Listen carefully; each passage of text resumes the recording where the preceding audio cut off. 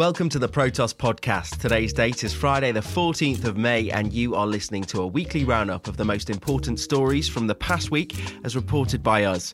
This week we covered doubtful hackers causing chaos with fuel lines, $17 million NFTs and their disappointing physical display, and Microsoft's move to dismantle its Azure blockchain. But first,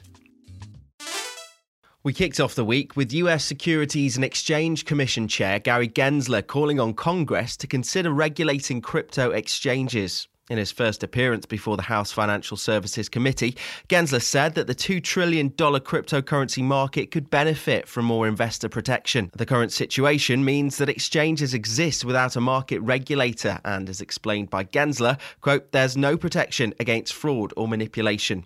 He believes it would create greater confidence for the crypto industry and notes that some clarity is needed on how some platforms should handle crypto custody. He didn't, however, elaborate on exactly what one of these regulatory frameworks would look like. However, this does make sense as crypto exchanges aren't working to any regulatory framework set by either the SEC or its sister agency, the Commodities Futures Trading Commission. Now, some of Gensler's comments, particularly on potential crypto exchange fraud and manipulation, could be more telling than they first appear. For a long time, Bitcoin investors have wanted the institutional crowd to fully adopt cryptocurrency, and for many, ETFs could be the perfect bait. Canada currently has 3 Bitcoin ETFs, which are outperforming Grayscale. In the US, however, the SEC is yet to approve a single Bitcoin ETF. Regulators have historically maintained that crypto markets are too susceptible to fraud and manipulation to expose equity markets to digital assets like Bitcoin. On Tuesday, we reported on the hacker crew having doubts about their plots that have caused disruption to US fuel lines.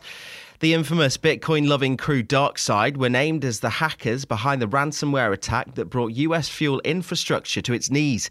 But apparently, that wasn't on their to-do list after they posted on their website that, quote, our goal is to make money, not create problems for society. The Georgia-based Colonial Pipeline is one of the country's largest refined fuel carriers. As of late Friday, it halted its operations to contain the threat of DarkSide's ransomware. In fact, even the president weighed in, calling the hack, quote, the most significant and successful attack on energy infrastructure we know of in the United States. Like other ransomware attacks in recent years, DarkSide is holding Colonial's digital infrastructure hostage after smuggling malware onto its back-end systems. The group began its attack on Thursday before stealing 100 gigabytes worth of data from Colonial's network in 2 hours and locking it with ransomware.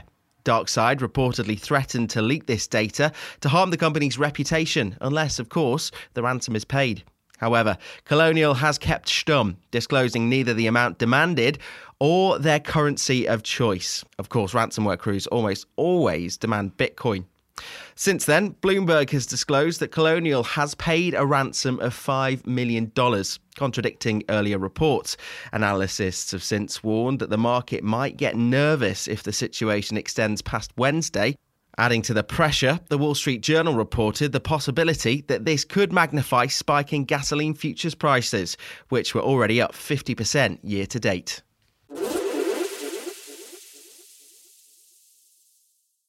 Next up, an NFT collector bought a set of 9 CryptoPunks for $17 million at New York auction house Christie's this week, thought to be the second largest NFT deal ever.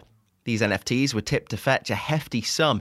In fact, expectations of high premiums led to a substantial initial spike in CryptoPunk prices as speculators looked to capitalize on the hype. Indeed, the sale marked a big payday for CryptoPunk co-creators Matt Hall and John Watkinson, not to mention Christie's. The set of 9 CryptoPunks sold for $14.5 million, with Christie's landing over $2.4 million in fees. The buyer paid $16.96 million in total. Christie's obviously hailed the auction as a massive success and another step towards mainstream acceptance of NFT art. But not everyone agreed. In a lengthy Twitter thread, NFT guru at GMoneyNFT explained how Christie's, quote, fucked up the punks auction. The crypto art buyer visited Christie's in the Rockefeller Center for what the gallery pegged as a pre-auction showcase. Da Vinci, Basquiat, Warhol and Banksy, it simply told those in attendance to, quote, look out for the punks. It turns out the auction house had hidden tiny pictures of the artworks around the gallery. What better way to drum up interest in a piece of visual art than to hide it where nobody can see it? G-Money went on to question the ability of a Hallmark player like Christie's to hold effective NFT auctions and suggested they should have displayed the CryptoPunks on digital screens. Either way, G-Money eventually put Christie's approach down to not wanting to disrupt their current business model. Of course, we reached out to Christie's, but we're still waiting for comment. And on Thursday, it was announced that Microsoft will be pulling the plug on its Azure blockchain 6 years after its initial launch. In a document published last week, Microsoft said its blockchain as a service product will go offline on September the 10th, giving customers 4 months to find a replacement. Microsoft has yet to give any insight as to why, but it was quick to suggest an alternative: Quorum, run by Ethereum backer ConsenSys. The Joe Lubin-led blockchain studio brought Quorum from JP Morgan last August. Quorum uses the same GoQorum ledger technology as Azure, which will no doubt make migration easier for users. Microsoft had deployed the Azure blockchain back in 2015 to cater to those specifically looking to adopt distributed ledger tech without maintaining nodes directly. Companies would turn to Microsoft and pay the software giant to keep a private blockchain network tailored to their needs running smoothly. Most enterprise blockchains are private or permissioned, unlike Bitcoin, which is public. The difference lies in who has control. Private blockchains are often dictated by a small group, similar to a company. Public blockchains, however, like Bitcoin, are controlled by the network at large. Microsoft sadly didn't explain why it's canning the service, but the company launched Azure in the early years of blockchain hype, and it's likely that real-world uptake has been slower than expected.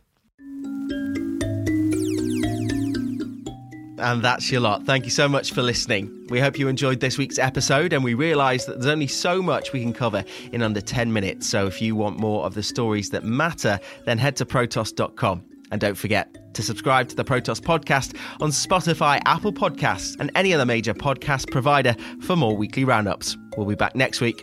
See you then.